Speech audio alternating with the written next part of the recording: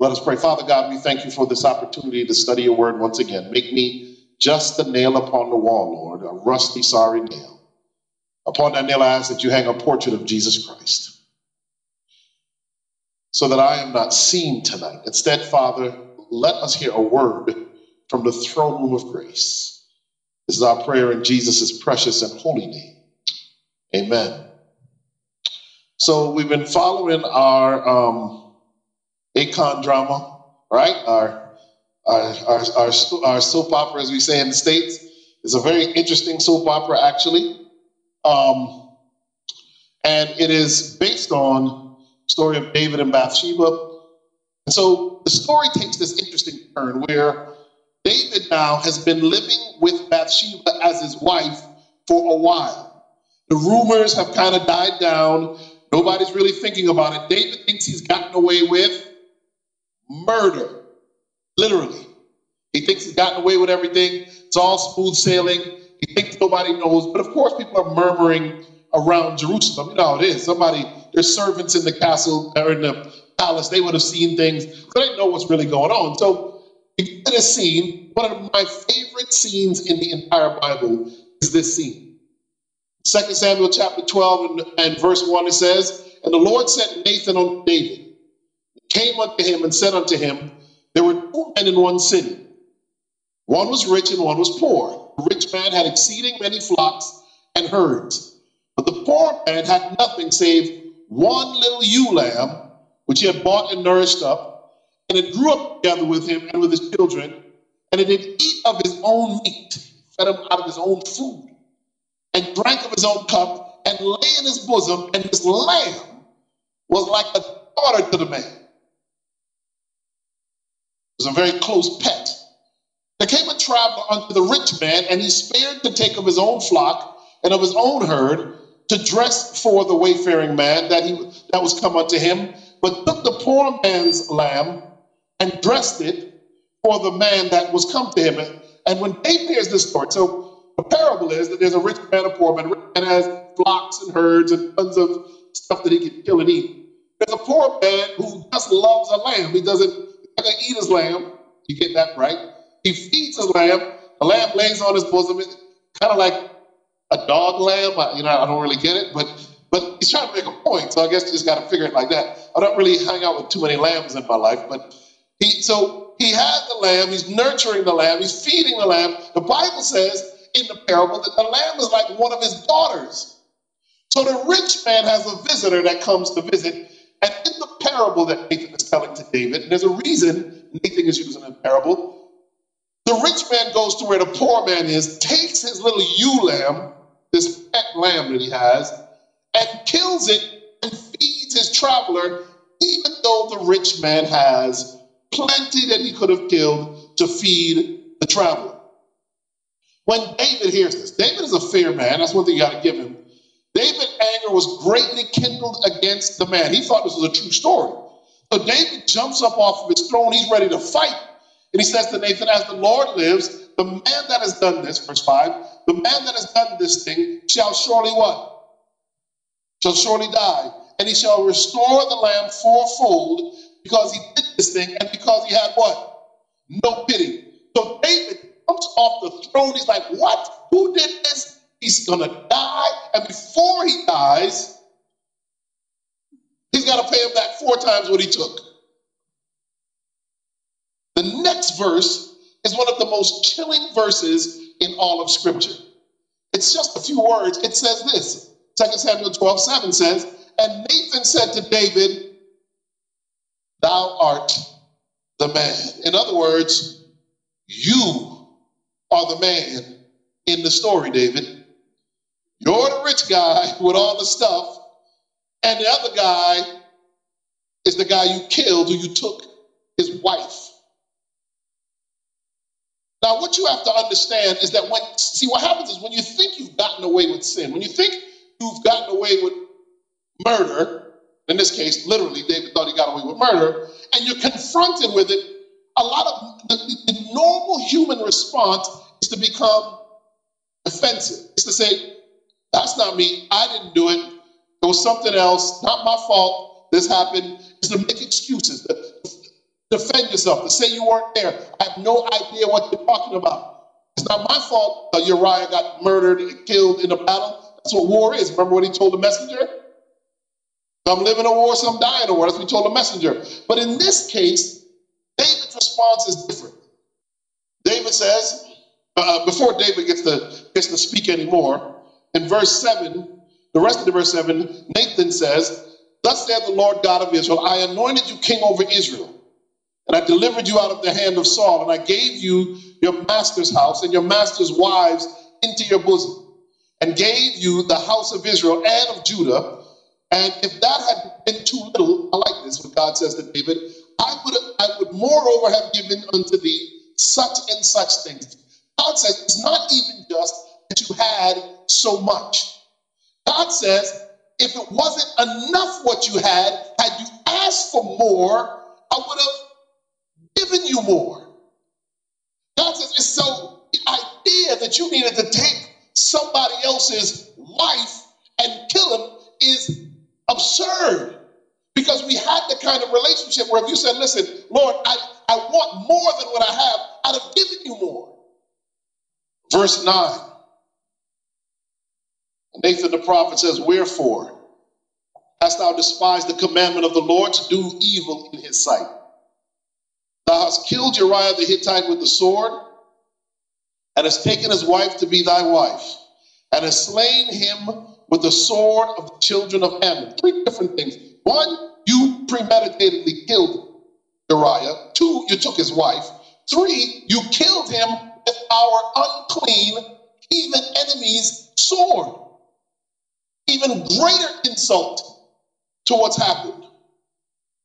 Then Nathan begins to give David all of the consequences. This is important. "Now, therefore, the sword shall never depart from your house, because you have despised me, and has taken the wife of Uriah the Hittite to be your wife. Thus saith the Lord, behold, I will raise up evil against you out of your own house." This is what happens with his son Absalom later on. "And I will take thy wives before thine eyes, and give them unto thy neighbor, and he shall lie with thy wives in the sight of the sun." Look at what God says in verse 12. "For you did it secretly, but I will do this thing before all Israel and before the sun." So there's four consequences. Not super relevant. If I had time and I was doing the rest of the series, it would be very relevant when we get to David's children and the effect this has on them. Number one, 4 of David's own children would die or suffer. Right? The baby that Bathsheba has, the first baby dies. Absalom dies. His daughter is raped by one of his sons. That son is killed. I mean, it just goes on and on. Absalom leads a massive rebellion against him. The war never leaves David's house. His wives are publicly violated by his own son, Absalom. And everyone in Jerusalem would see David running like a coward from his own son. The consequences of his sin are enormous. And you have to ask yourself the question, when it comes to sex, just being frank and bold, when you are talking about sex, is the few moments of pleasure worth a lifetime of pain can cause? And most of the times we're not thinking like that. We're thinking in the heat of the moment. That's why, let me tell you something. The secret to staying ahead of sex is to never get into the heat of the moment. Stay in really cold moments. Don't let the moment ever get heated up. Because in the heat of the moment, when the hormones start racing, oftentimes you're not thinking straight. You make a decision out of lust and out of a desire for pleasure, that the consequences of which may last you a long time. One of my patients, when I was doing HIV work, first starting off doing HIV work in South Florida, I'll never forget, there was a beautiful girl from one of the Spanish Caribbean islands, came in as a patient one day, and we tested her, and like a few days later, the test came back that she was positive for HIV. Let me tell you something. The next week, the waiting room was full of men. I mean, it was like men as far as the eyes could see. It was like an ocean of dudes. It was like a boys' dorm. I mean, it was a lot of people. And all of them had slept with this girl and now were afraid. Some of these big 19, 20, 21-year-old dudes, buff, muscle-bound guys, are sitting in the waiting room of the HIV clinic, bawling like a little child. One moment of pleasure. I could get medical on you and break it down and really, really going after it's just a few seconds of pleasure. And for that little bit of time, because this is why intimacy inside marriage is so much more rewarding than often outside marriage. Outside marriage, once you're done, a lot of times you're trying to run in the opposite direction. You roll over and look at the person the next day, and whoa, what in the world was I thinking and what was in that drink? I have an uncle who told me a story like that. He got drunk and woke up at some woman's house. He's Jamaican. He woke up the next morning, looked over and was, whoa! Shouted out like a real Jamaican. He said he ran out that house so fast, he put on his clothes down the street. If you get what I'm saying, you have to weigh the seconds of, because David in one night did all of this. And this is only the beginning, because of David's sin, later on, Israel and Judah split.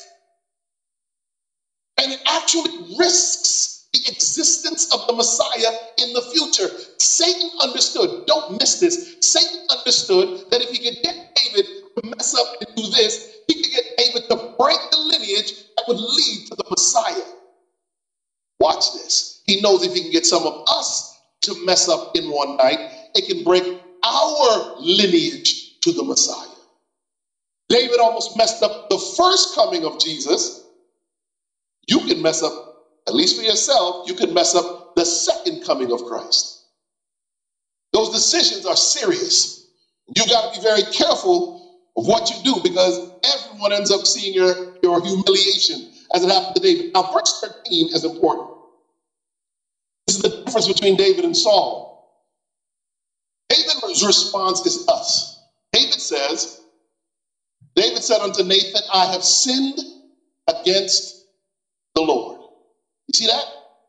1, 2, 3, 4, 5, 6 words. I have sinned against the Lord. Why is that so relevant? When Saul was caught sinning, he said, I actually took all of this cattle to sacrifice to the Lord. And the prophet said, it's better to obey than to sacrifice. Remember that? And Saul kept making up excuses and carrying on. And then he wanted to just show off and pretend he was still on God's side. David doesn't do that. And I want you to understand that this is where the story of Saul and the story of David are divergent. This is where they go in opposite directions. Because even if you're caught in sin, this must be your response. You get what I'm saying? If you try and make excuses, if you try and blame her, or if you try and blame him for your sin, you won't fully get where God wants you to be. David said, look, I sinned against the Lord. Period. No excuses. And this is why Ellen White says this, in Patriarchs and Prophets, page 723, she says, prophet's rebuke touched the heart of David. Conscience was aroused. His guilt appeared in all its enormity. His soul was bowed in penitence before God. With trembling lips he said, I have sinned against the Lord. All wrong done to others reaches back from the injured one to who? To God.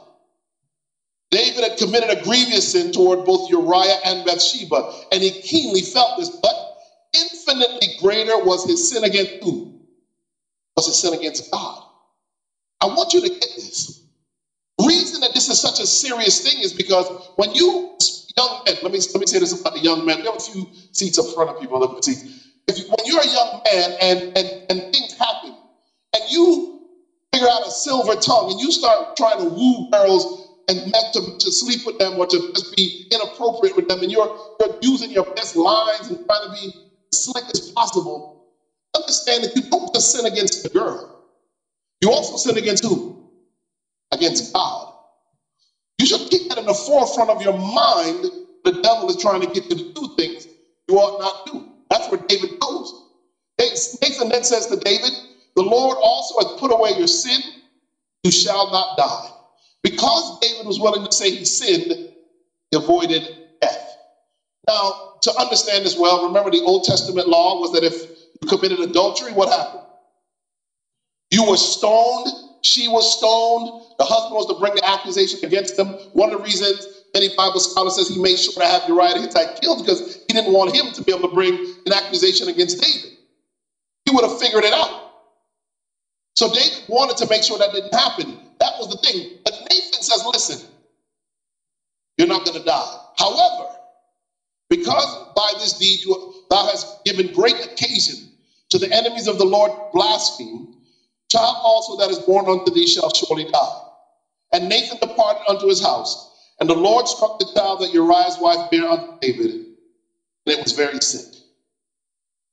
So the story goes from a night on the roof, passion, wild night. David is thrilled. He thinks he gets away with it until she comes back and she says, actually, I'm pregnant.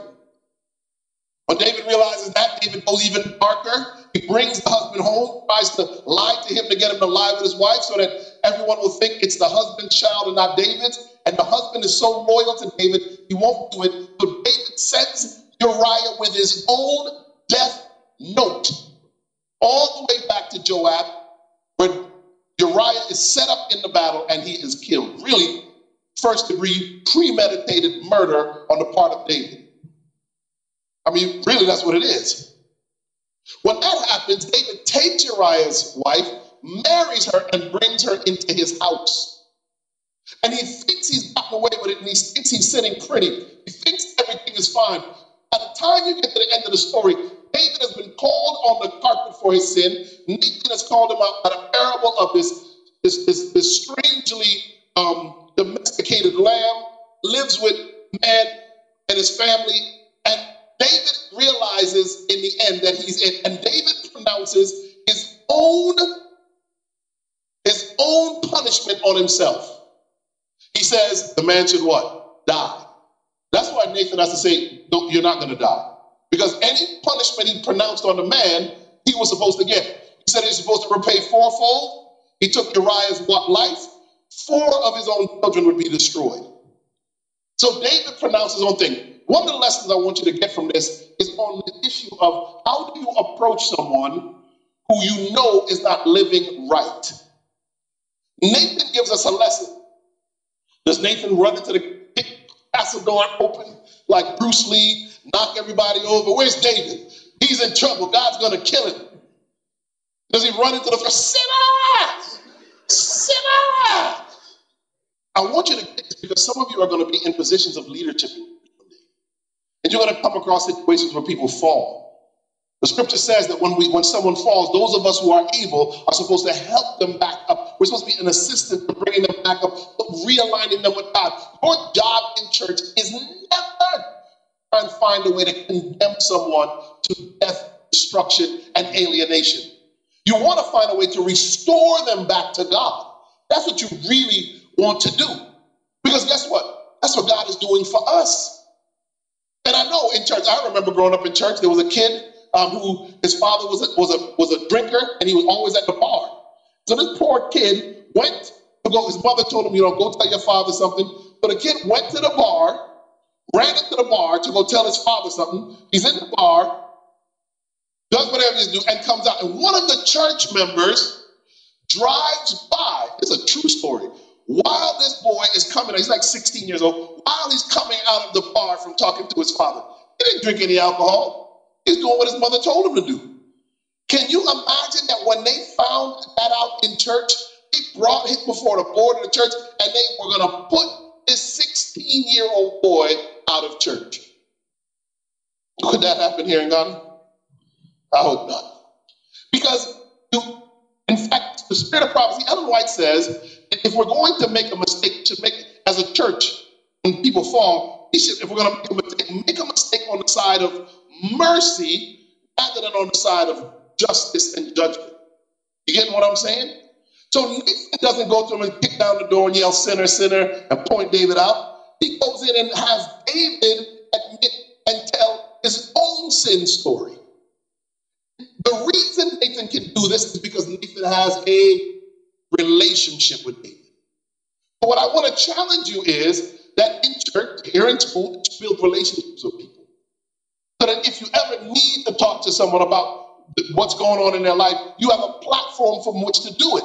Because Well, you know what happened to that guy who was coming out of the bar? He left church. He turned 18 years old. He was done with church. They done humiliated him, embarrassed him so bad that we lost him forever. I mean, maybe he's come back, but we lost him for as long as I knew from church.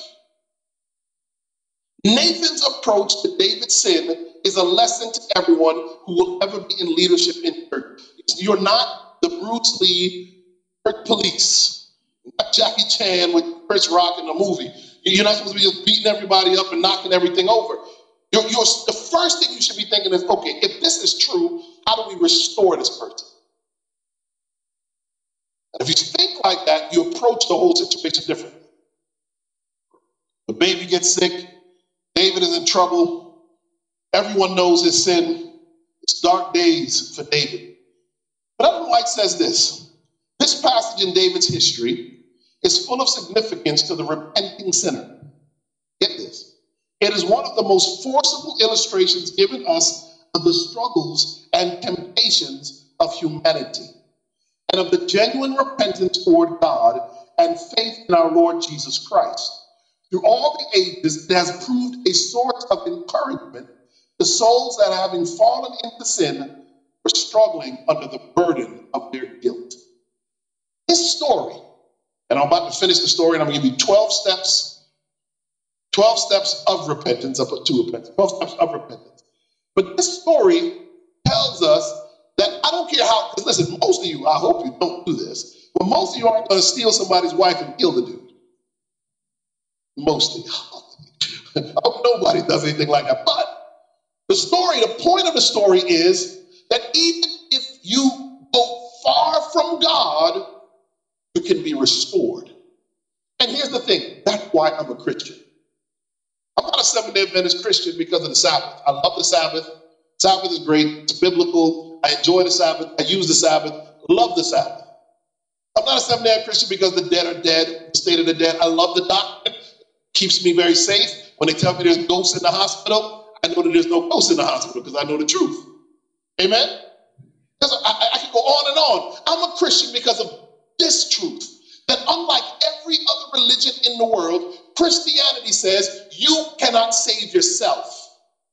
Christianity says that your righteousness does not come from within. Your righteousness must come from Christ. And that process is a belief process. Faith without works is dead. Yes, the just must live by faith. That's why I'm a Christian. If not, I could be a Muslim. I could be a Jew. I could be all kinds of, I could be a Hindu. I could pick another religion to be. But Christianity is a liberating religion because it takes the onus off of me to save myself and places squarely the onus of my salvation on the blood and sacrifice of Jesus Christ. Which means I am not to live a life feeling shame and guilt because I've made mistakes. And some of you in here have made mistakes. I don't know who has and who hasn't. Don't even need to know. I don't want to know, actually. What I do want to know is that it doesn't matter what mistakes you've made. If, like David, because you probably haven't gone as bad as David went, but no matter how far you've gone, the story of David says you can come back and you can again be a man after God's own heart. That's how we started this whole series, remember? So let's look at this. 12 steps. 12 steps based on Psalm 51. I want you to get these 12 steps. You may not, hopefully you may use it, but hopefully one day you'll have a friend, a relative who needs this. You can go through Psalm 51, take these 12 principles, and this person can come all the way back to God through these principles. Psalm 51 and verse 1 says this: have mercy upon me, O God, according to thy loving kindness. Now, this is about 2 years after everything has happened. David has been mulling in this. He's filled guilt and shame. I can imagine one night David gets up again. This time he doesn't go to a rooftop. Amen. This time he goes to a desktop. David takes out a piece of paper in our time, a scroll in his time, ink and a pen, and David begins to write under divine inspiration the 51st division of the Psalm. 2 years, most scholars say, after everything's happened. He's already had a baby die. Solomon's already been born. And he's sitting there and he's still wrestling with the weight of the shame and guilt of what happened a couple of years earlier. And David sits down to write, he says, have mercy upon me, O God, according to thy loving kindness. Step number one, if you're going to return to God after you've gone very far, is to realize that mercy and God's love are the foundations of repentance. Mercy and God's love. So here's the thing. A lot of people won't come back to God because they think that their sin has disqualified them from being loved by God. I hope you got that. And so what they think is, well, I've sinned so bad, how could God still love me? That's what they think. But the reality is, God's love for you transcends your behavior. In fact, even the wicked who are tossed into hell, the scripture says, it is God's strange act. God says, I take no joy in the destruction of the wicked. He loves even those who will not make it into heaven. His love for you doesn't end. That's why you can always come back. It's like the prodigal son. The prodigal son went back home thinking, well, I'll just be a servant. When he got home, what happened? He found a father who still loved him. Your father loves you no matter what. And his mercy, many times in Psalms it says, his mercy endures forever. You know what that means? It means it endures regardless of what happens.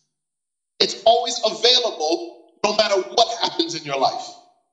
That's step number one. You have to know mercy and God loves are the foundation of repentance. The first thing David says. Then he says, according unto thy multitude of thy tender mercies, look what he says. Based on that mercy, blot out my transgressions. Blot them out. Then he says, and before I go on, let me say this. So the reason the word blot is going to come up a few times in this chapter is because there is a book of works and there's a book of what? Life. In the book of works, we're told in the spirit of prophecy, and it's in the scripture, that what we do is always being recorded. It's always being what? Everything you watch, everything we do, the heavenly messenger is recording what we do. One day when we stand before the judgment seat of God, like a giant movie, all of those actions will come up before everyone. Now here's the problem. Here's what's scary for someone like me who sinned in his life, who's made terrible mistakes. I don't want to get up that day, stand in front of all the world, or whoever is there, all the witnesses, and when Eric Walsh comes up and my life begins to play, I don't want the whole universe to see it. That's why the Bible says that they see not your nakedness, or they see not your shame. And all of a sudden the sin is going to start rolling.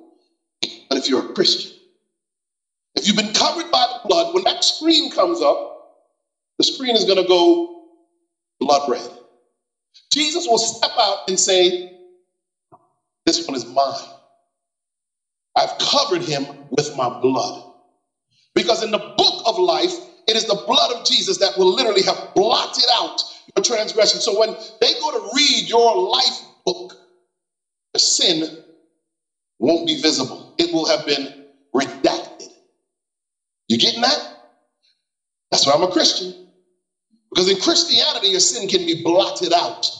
According unto the multitude of thy tender mercies, blot out my transgressions. Then he says, wash me thoroughly from mine iniquity and cleanse me from my sin. You have to know, going into the point of, when you're going to repent, you need to know that the point of repentance is to permanently remove sin.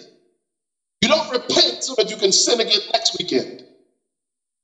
Oh, I messed up what I did last week, Saturday night. Lord, forgive me. Give me a fresh start so I can do this all over again next weekend. It is to remove it permanently, to blot it out, to wash it off of you. That is the purpose. Psalm 51 and verse 3 says, for I acknowledge my transgressions, and my sin is what? Ever before me. One of the dangers of sin, I've learned growing up, one of the biggest dangers of sin works like medication.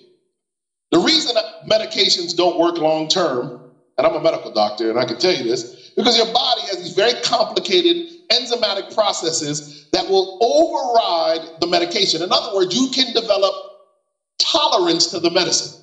So when we put someone on high blood pressure medicine in the United States, a lot of people have high blood pressure, we have to keep putting them on higher and higher doses of the medicine because their body gets used to it. And pushes back against it as their body adjusts to the medicine.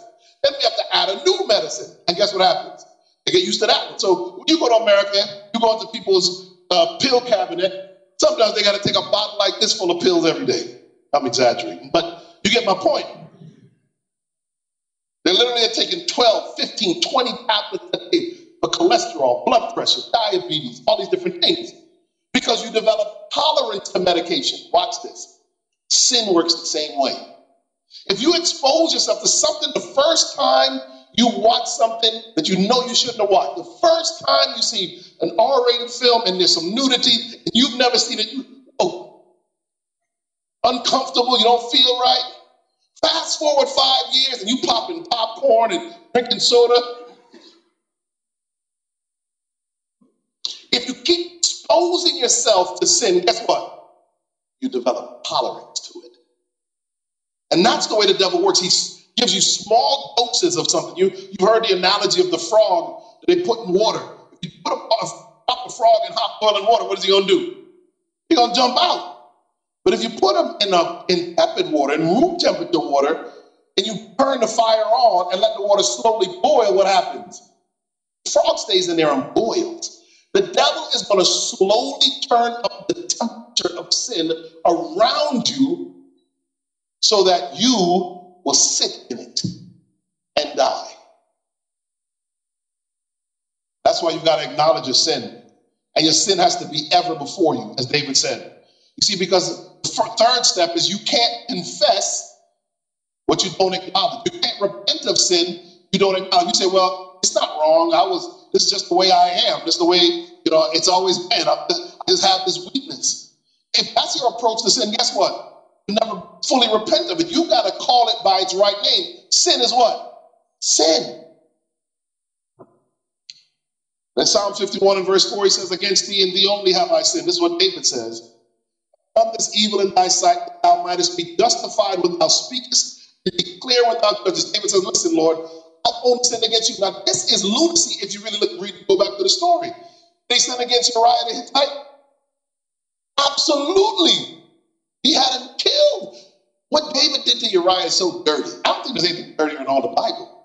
He had the man carry the letter telling them to kill him. That's, as we say in the States, that's foul. That is so wrong on so many levels. He took advantage of Uriah's loyalty to have him carry his own death letter all the way to Joab. That's crazy. He took his wife. He was the king, so he was in the position of power. So it was very difficult. You can argue for her to say no. So basically, you can argue he took advantage of. He sinned easily against Uriah. He sinned easily against his wife. Yet, when David goes to repent, he says, listen, I only sinned against you, God. He said, against thee only have I sinned, and done this evil in thy sight, thou mightest be justified when thou speakest, and be clear when thou judgest. Step 4, you must realize you sinned against God, and you want to vindicate him as judge. What do I mean by that? You want to put the sin back in the context of great controversy. Get this. The point I'm trying to make is Satan said that God's law can't be kept. Every time we sin and we're unrepentant, we make Satan's point against God as our judge. Are you getting this? That's the point of the great controversy. So if you sin and you're not really truly repentant, if you sin and you're not really looking at it in the right way, if we go back to the verse, David says, listen, I want you to be justified when you speak, and I want you to be clear when you judge. The whole point of the plan of one of the major points of the plan of salvation is to vindicate God as judge. Every time we deal with sin, when we repent, when we confess our sins to God, we are going back to saying, no, Satan is wrong, God is right. That's why the scripture says when we sin, we crucify Christ afresh. Verse 5 says, behold, I was shapen in iniquity, and in sin did my mother conceive me. The Bible says in Exodus chapter 20 that the sins of the father visit the children to the third and fourth generation. We now know that there are character traits that you can pick up. So if you come from a family where everybody drinks a lot, there are a lot of alcoholics, You should not try alcohol because the very traits might be in you. There may be parts of that that's in you. Some of it is environmental, some of it can be genetic, so you shouldn't drink. But we also know that there's something now called epigenetics. That means that under certain stressors, certain characteristics can also be passed to you. The point is, when David is saying here is, listen, I've been a sinner before I committed this particular sin. He says, basically, I was born in sin. I was shapen in iniquity. In sin did my mother conceive me. These weaknesses I've always had. This failure that I just had is really the symptom of a what? Deeper problem. Because a lot of times what happens is we want to isolate and say, oh man, I messed up last Saturday night. I did X, Y, and Z. It'll never happen again. We say my sin problem is what happened last Saturday night. But the real problem is who happened last Saturday night. You're the sin problem.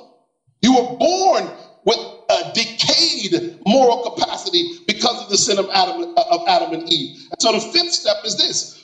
Approach God in the truth that your sin problem is bigger than your recent problems.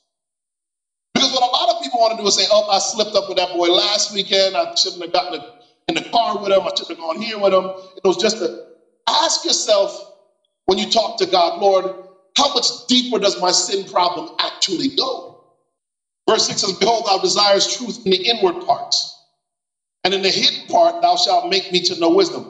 Deep inside, see, David is going beyond just what happened with Bathsheba and with Uriah the Hittite. He's going deep. He says, you want truth deep inside of me, Lord. David was a liar and a murderer. So step 6 is you have to recognize that God seeks to correct sin at its root. So you, when you repent, have to go beyond the sin you just committed and ask God to help you deal with the root cause. Watch this, the character flaws that allow you to make this mistake. You got to go beyond where you are. God seeks to correct sin at its root. You must be asking God to do that. So David says in verse 7, purge me with hyssop and I shall be clean. Wash me and I shall be whiter than snow. To purge something is to go deep and remove something permanently. Seventh one. Purging is deep cleansing, not just being sorry that you were what? Caught. A lot of people aren't really sorry they sinned. They're sorry they got caught. And so they're more upset. They don't like the consequences. They're more upset that they got caught. So they're not really repenting of sin. They're repenting of being dumb enough to be caught. And that's why a lot of times when you're just sorry that you got caught, a lot of times what happens is you don't really get over the sin problem. And a few years, months, weeks later, you're back at the same thing you were so sorry for before. Don't be sorry you got caught. That's not repentance. That's called avoidance. You don't want consequences. Verse 8 says, make me to hear joy and gladness, that the bones of which thou hast broken may rejoice. Hide thy face from my sins and blot out all my iniquities. There's that word blot again. It says, hide your face from my sins. David says something in verse 8, make me to hear joy and gladness, that the bones which thou hast broken may rejoice. Broken bones in the Bible is a symbol of sin. How many bones did Jesus break? None. One of the prophecies about Jesus is that his bones wouldn't be broken. And not because having broken bones is a symbol of sin. So even when he was on the cross and the two thieves, the Sabbath was coming, and they needed the two thieves to die, what did they do to the thieves? They broke their legs. Why? Because then they couldn't push up on the cross to keep breathing. Once you broke their leg, they couldn't push. They would stay down. They would suffocate. The crucifixion was a terrible way to go. And they died quicker. When the soldier went to go and break Jesus' leg, what happened? He was already dead. They poked him in his side, and what came out? Blood and water, the symbols of cleansing with water and the symbol of cleansing with blood. Powerful. Never had a broken bone. When we sin symbolically, spiritually, we are breaking our bones. The bone in your body is an interesting thing to break because inside the bone is the marrow. The marrow is what actually produces blood.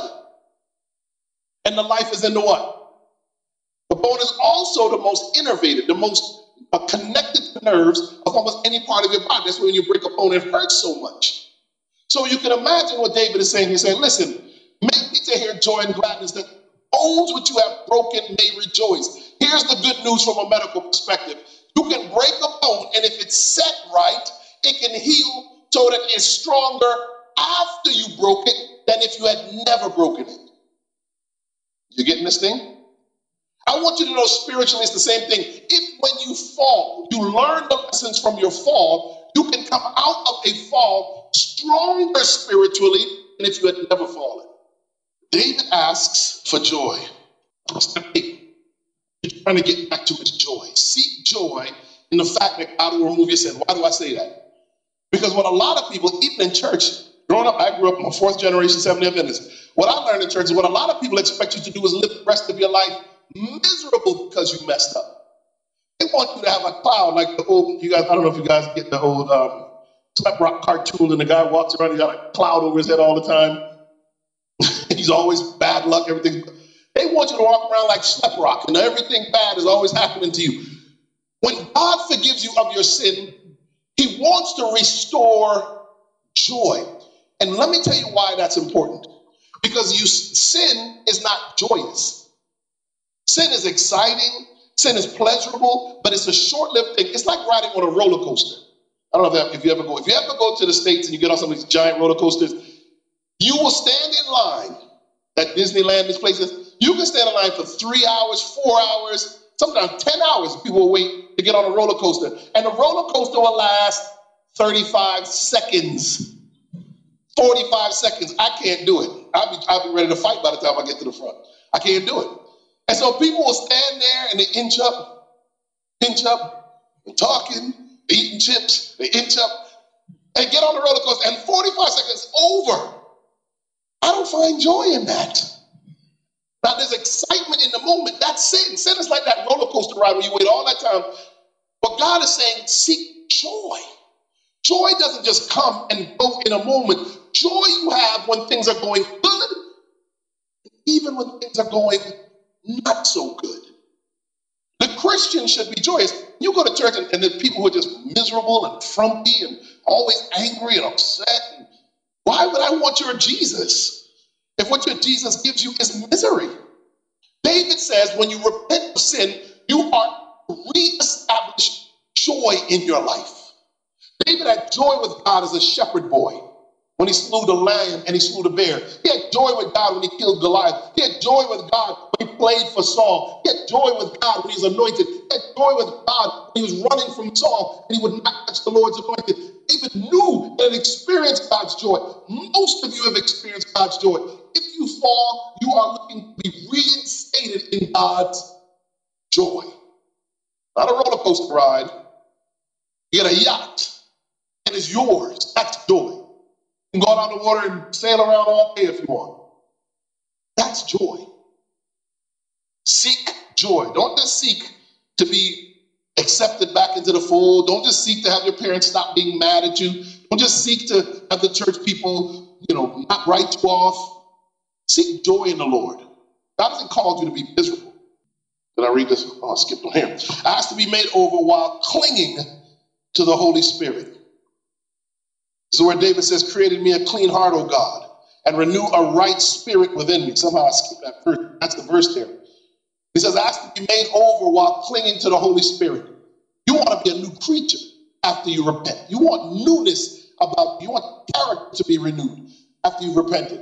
Psalm 51, 12 and 13 says, restore unto me the joy. See this again? Restore the joy of thy salvation. Uphold me with thy free spirit. Then I will teach transgressors thy way, and sinners shall be converted unto you. Verse 10 says, ask to be brought to a place where you are fit to evangelize. Because guess what? One of the most powerful things I have learned in witnessing to other people is to tell them where you've come from, to tell them what you've come out of. And I remember meeting, I think when I was at Oakwood, one of the students had gotten into trouble. He'd gotten into a gang or something, and he'd gone to prison. And we were all sitting around, and he was telling us his testimony of how he spent time in the state penitentiary. And while he was in the state penitentiary, he had been raised in the church. He found God again, began to give Bible studies, began to teach, began to preach in the prison. People started being baptized. inside the prison while he was serving his term.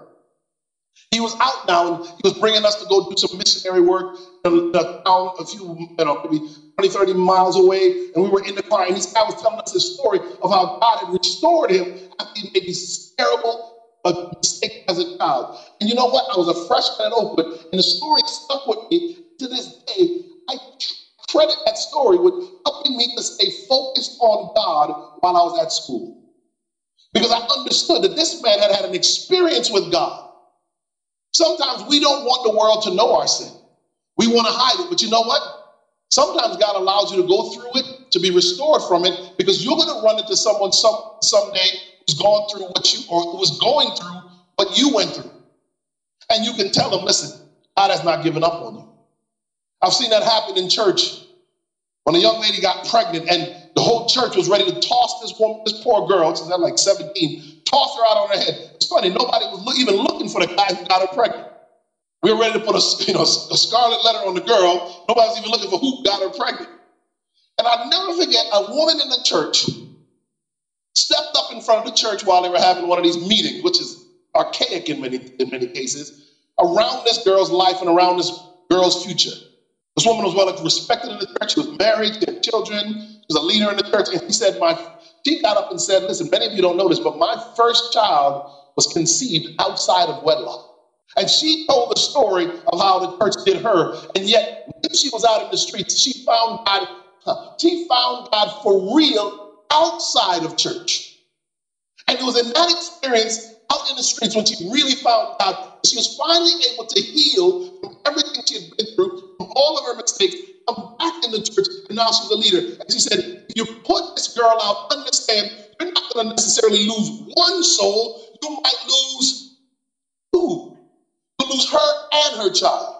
Now, I'm not saying the church should lower its standards, and if people make mistakes, we just accept their mistakes. But I am saying, again, that if God treated us that way, who among us would be able to stand? When people make mistakes, goal is restoration. So here's the thing. You can say, listen, you can't hold an office, we can censor, you can do all that stuff, but guess what? You better buy some diapers too. The church ought to buy some diapers. We ought to send some baby clothes over there. We ought to make sure that that young lady knows we love her. Regardless of what mistake you make, the church will show that we love you, because the church represents who? What if God stopped loving us when we made a mistake? You know what the Bible actually says? While we were yet sinners, Christ died. While we're sinners. I remember I was in a reggae club. I don't know if y'all know much about reggae, but the reggae clubs are very dangerous, violent places. At least they were. I haven't been in many, many years.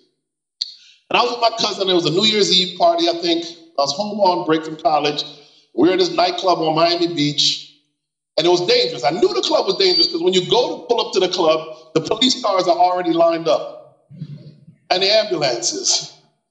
Right? So they're just waiting. They don't have to drive. They just sit there so that when they get the call, they can just walk inside and drag the man out. Throw him in the back of the ambulance and arrest the other guy. So we're in there bubbling around to the music. And we're bubbling. And I accidentally stepped on a man's foot. My cousin was in front of me. I was here, and there was a guy right behind me. We're going right past. I stepped on the guy's foot, and I knew I did. I said, whoa, that's not good. So I just kept walking. I didn't know who it was. Turns out it was a big, what we call dope boy, a big drug dealer. It was his foot I stepped on. He was a killer. At least that's what they said. He took a Heineken bottle. Drinking like Heineken for some reason. He took a Heineken bottle and he busted the bottle upside the head of the guy behind me. He thought he stepped on his foot. And the whole place erupted in war. Like something out of a movie. Everybody was kung fu fighting, you know what I'm saying? They started throwing stuff, and I grabbed my cousin and we ran out of there, got in the car, and took off. I think I was done with the nightclub life after that one. But watch this. When I was telling that story at prayer meeting, I went to prayer meeting that Wednesday night. I was telling the story. You know what the old folk in church, that old Jamaican lady said? She said, it's a good thing God protects us before we even have enough good sense to ask for In other words, if God treated us the way we deserved, that bottle would have came upside of my head. I was raised that business. I knew I had no business in a nightclub, especially in one where they had an ambulance already parked out, 6 ambulances parked out front just waiting for people. My point is, when you're dealing with God and you're dealing with God's people, remember what God brought you through. Remember how far you may have come. Remember that if it wasn't for the grace of God, none of us would be here. And so we've got to try and restore folk. That's why David says, listen, if you do this thing for me, God, you restore the joy unto me. If you hold me with your free spirit, that's the Holy Spirit. He says, if you do that for me, Lord, if I can my joy back and I can keep your Holy Spirit, I will evangelize for you. I'll teach transgressors thy ways. And sinners shall be what? David says, I will use my experience to help somebody else. That's what David is saying. Deliver me from blood guiltiness, O God, thou God of my salvation. And my tongue shall sing aloud of your righteousness. Step 11, promise that your deliverance will lead to exalting his righteousness, not yours. So what some folk do is they come out of sin, and you know what they do? They become self-righteous. That's not what happened to David. Let me tell you something. The fact that I've sinned, and I know what I've done wrong, I know what lays behind me, keeps me humble.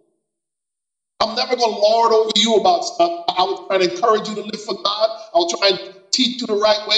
I'll show you what the scripture says, but I'm never going to be fooled into believing somehow I'm more righteous than everybody else. Never going to get to that point, because that's what Lucifer did. He says, I deserve to be the highest one in heaven. I should exalt my throne above the stars of the Most High God, on the sides of the north. I. You know what I've learned? When you I enough, you usually walk away from God. So my past sin is a constant reminder to keep me humble. Don't let your past haunt you. Let your past humble you. So once God has forgiven you of your sin, accept the joy, but stay humble. Don't let your past and your victories make you think you're better than other folk. Exalt God's righteousness. Psalm 51 verse 16 and 17 says, thou delightest not in burnt offering. The sacrifices of God are a what? A broken spirit, a broken and a contrite heart, O God, thou wilt not despise. God doesn't really want a burnt offering. Let me tell you something. God, if we never sang praise the Lord in America, we do some heavy praise and worship.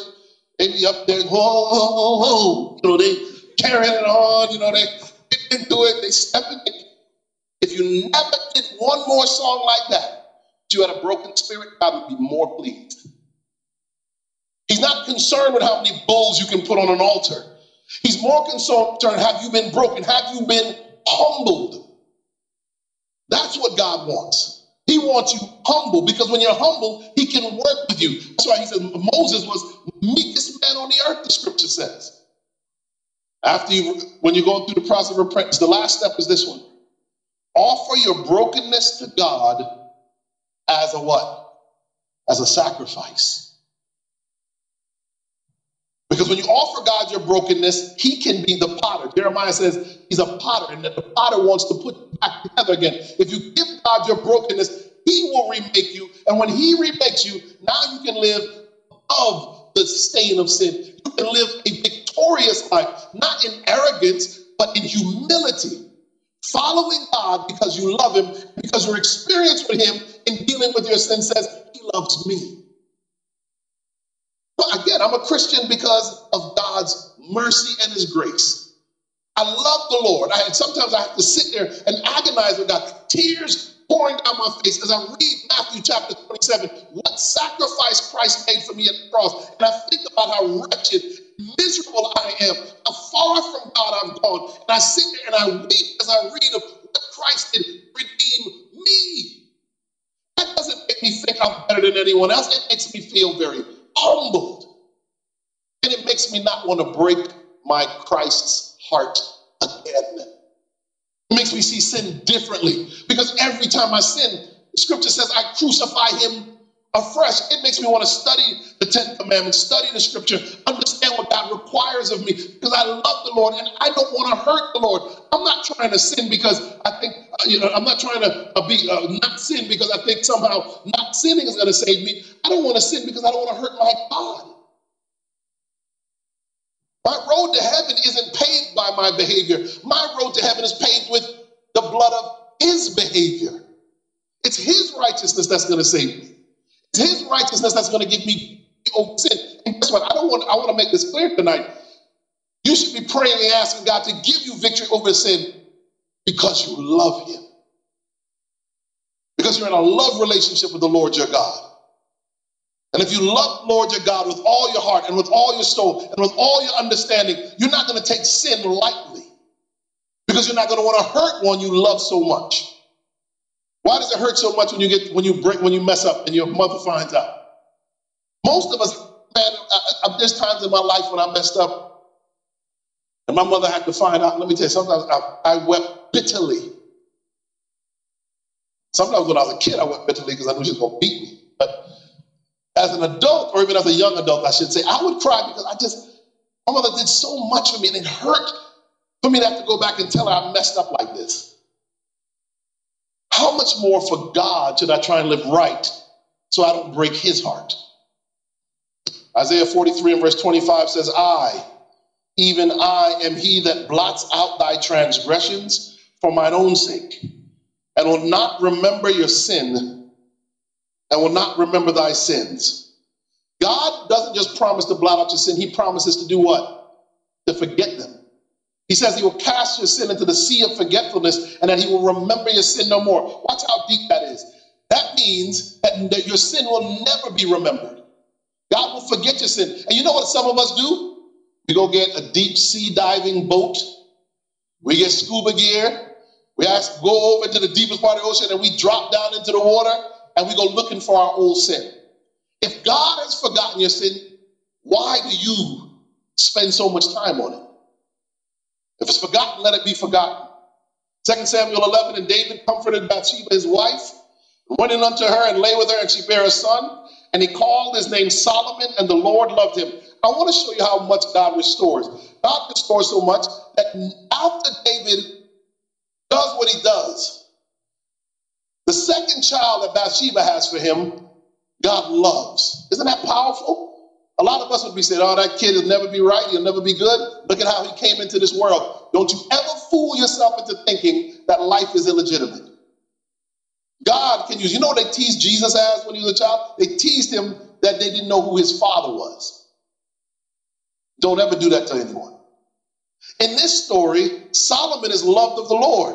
And here's how powerful the story gets. I love this. Look at this. I don't know why this comes out on here. Look at this. Here's Judah.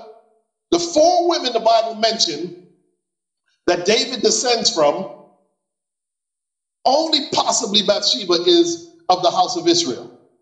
Some say she may not actually have been. Her husband definitely was. Her first husband definitely wasn't.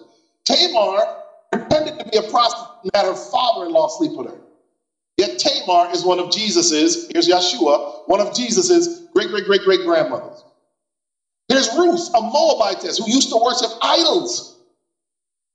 She has a son named Boaz, who has a son named Jesse, who is David's father. And she is a woman from whom Jesus descends. Rahab was a prostitute in Jericho. And yet she also is in the lineage, when you read of the lineage of Jesus. But here's Bathsheba and David.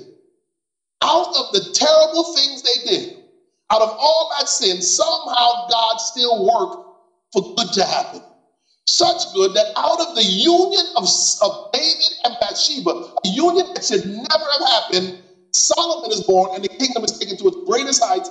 Then Jesus is born from that union. Don't ever think that you committed something so bad that God can't still use you. That there's no good that God can do with you. Don't ever let anybody lie to you like that. 1 Kings 14:7, go tell Jeroboam, thus saith the Lord God of Israel, for as much as I exalted thee from among the people and made thee prince over my people Israel and rent thy kingdom away from the house of David and gave it to thee and yet thou hast not been as my servant David. Look what the Bible says about David, who killed a man and committed adultery. It says David kept my commandments. David followed me with all his heart to do that only which was right in mine eyes. What? David was a gangster. He sent the man with his own death note. He took his wife and married her. David did horrible stuff. How is it that the Bible can say that? Because it says this: I, even I, am he who blots out your transgressions for mine own sake, and will what? And will not remember your sins. Tonight, what I want you to get more than anything is that truth. And when God deals with your sins, he forgets them. Don't let the devil send you deep sea diving back into your past when God has given you victory. Psalm 32:5, I acknowledge my sin unto thee, and mine iniquity have I not hid. I said, I will confess my transgressions unto the Lord, and thou forgavest the iniquity of my sin. Last couple slides, Patriarchs and Prophets, page 726. Thousands of children of God who have been betrayed into sin, when ready to give up to despair, have remembered how David's sincere repentance and confession were accepted by God. Notwithstanding, he suffered for his transgression. They also have taken courage to repent and try again to walk in the ways of God's commandment. Whoever under the reproof of God will humble the soul with confession and repentance, as did David, may be sure that there is hope for them, hope for him. Whoever will in faith accept God's promises will find pardon. The Lord will never cast away one truly repentant soul. He has given these two promises.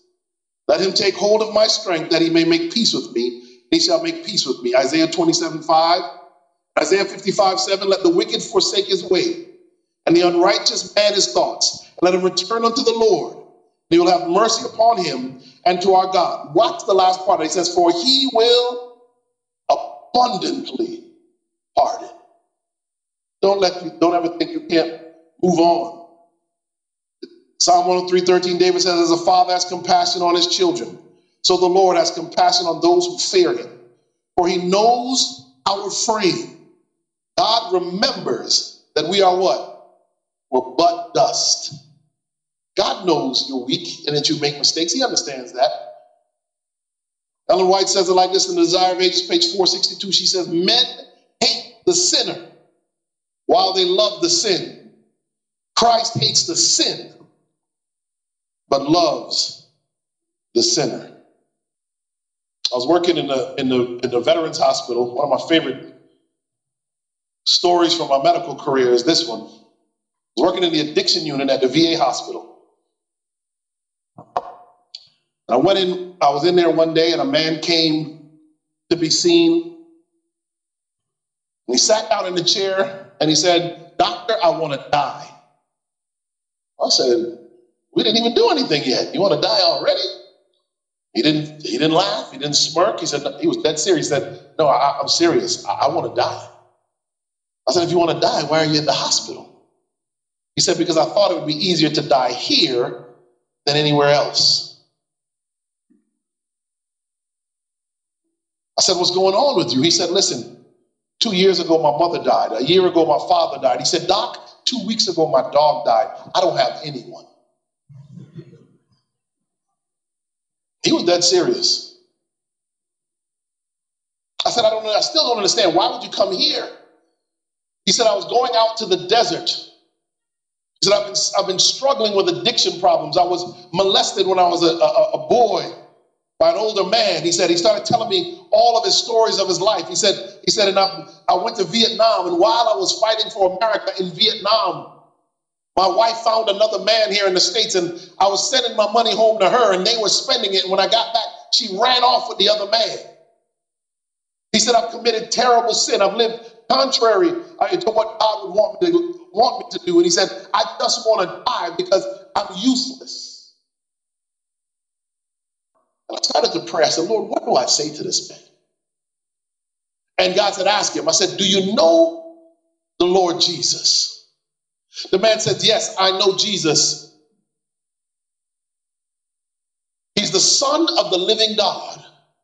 I said, if you know Jesus, why do you want to die? why do you want to commit suicide? Because that's really what he was hinting at. He said, I've sinned so bad, Doc, that God would never accept me. I took out that government-issued paper and I began to write on it the plan of salvation. I didn't have a glow tract. I didn't have anything to hand out. I began to write the plan of salvation, that Jesus, before the earth even existed, before the foundations of the world, he was a lamb that was slain. And then I marched him through the Old Testament and I got him to the birth of Christ. I said, Jesus was born in a manger, lived a sinless life. I said, he went through the pain, the beatings of the thorn of crowns, the very thorns that grew in the garden when Adam sinned are the thorns they put on Jesus' brow. I said, they beat him. They took him to the cross and cruelly hung him there. And he died so that you could live. He could have called 10,000 angels, but he stayed there for you and for me. He said, you mean you think Jesus died for me? I said, sir, if you were the only sinner on earth, he would have come and died for you. The man began to cry. He began to weep. You mean God still loves me? I said, listen, I can guarantee you that God will forgive you of your sin and he will restore you unto his own. I said, I can guarantee it because I'm a sinner that's been saved by grace. Now the man began to boo-hoo. He fell on the floor in the hospital and he began to cry. And right there on the floor of the Veterans Hospital in Loma Linda, California, that man gave his life to Jesus Christ. Right there. A week later, I saw that man. Came running down the hallway. Brother doctor. Threw his arms around me. Said, how is everything? He said, doctor, you don't understand. Ever since we prayed last week, ever since we had that experience, he said, I don't even have the desire for alcohol or drugs anymore. Because he was going to the desert to make crystal methamphetamine speed, and he was drinking. That's why he got pulled over by the police in the first place and wound up with us. He said, I don't even have the desire for drugs anymore. I said, that's wonderful. I said, so how's everything going? He says, doc, I have one problem. I said, what's that? He said, they keep kicking me out of the Alcoholics Anonymous and the Narcotics Anonymous meetings. Why are they kicking me out of meetings? He says, they tell me I'm calling on the name of Jesus too much in the meetings. Saw that man a few years later. He was still a devoted Christian. Let me tell you something. When we preach about the blood of Jesus and his saving power, his ability to save and to bring people from the guttermost to the uttermost, this is not just some soliloquy we say. This is not just some fairy tale we recite. It is real. Jesus is real. His blood is real. And his ability to forgive and to restore is real. And I challenge you. Because I know some of you have done stuff you're not proud of. But God knows what you've done. While we were yet sinners, Christ died for us. And you will be a better Christian when you understand just how much God loves you. And when you understand that your Christianity depends on the power of his blood, not on your willpower. And when you understand that you can live a victorious life over sin, you apply his blood to your life. Stop worrying about what you did, but start asking God, what do you want me to do next? Because every head is bowed and every eye is closed. Somebody in here tonight wants to stand with me and accept the free pardon of the blood of Jesus Christ. You want to stand with me tonight and say, listen,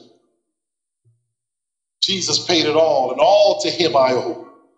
Sin had left a crimson stain, but he washed it white as snow. You want to stand and just say, Lord Jesus, I give it all to you. I just want you to stand with me now. You want to accept the blood of Jesus Christ in your life? You want to follow him? You want to know him more and more and more? That's what you want tonight. To be one with Jesus Christ and to accept the pardon that he offers. As every head is bowed, every eye is closed. I don't know if they were going to sing something before we pray. Let's pray and then we can sing. Let's do that. Father God, you see your children standing. You know how serious this message is, Lord. I tried not to make it overly heavy, but the message needs to go forward. Your young people need to know that you love them and that your love for them is not determined by their behavior. You love them because you're God. You say in the book of 1 John that you are love. God is love. So, Lord, I want every young person out there to know how much they're loved by you. You're not looking for an excuse to destroy them. You're not looking for a reason to punish them. You're trying to find an opportunity to save them. So no matter how much sin they've committed, Lord, no matter how far they've gone, you still love them. And you want to bring them back. You want to connect them to you, Lord.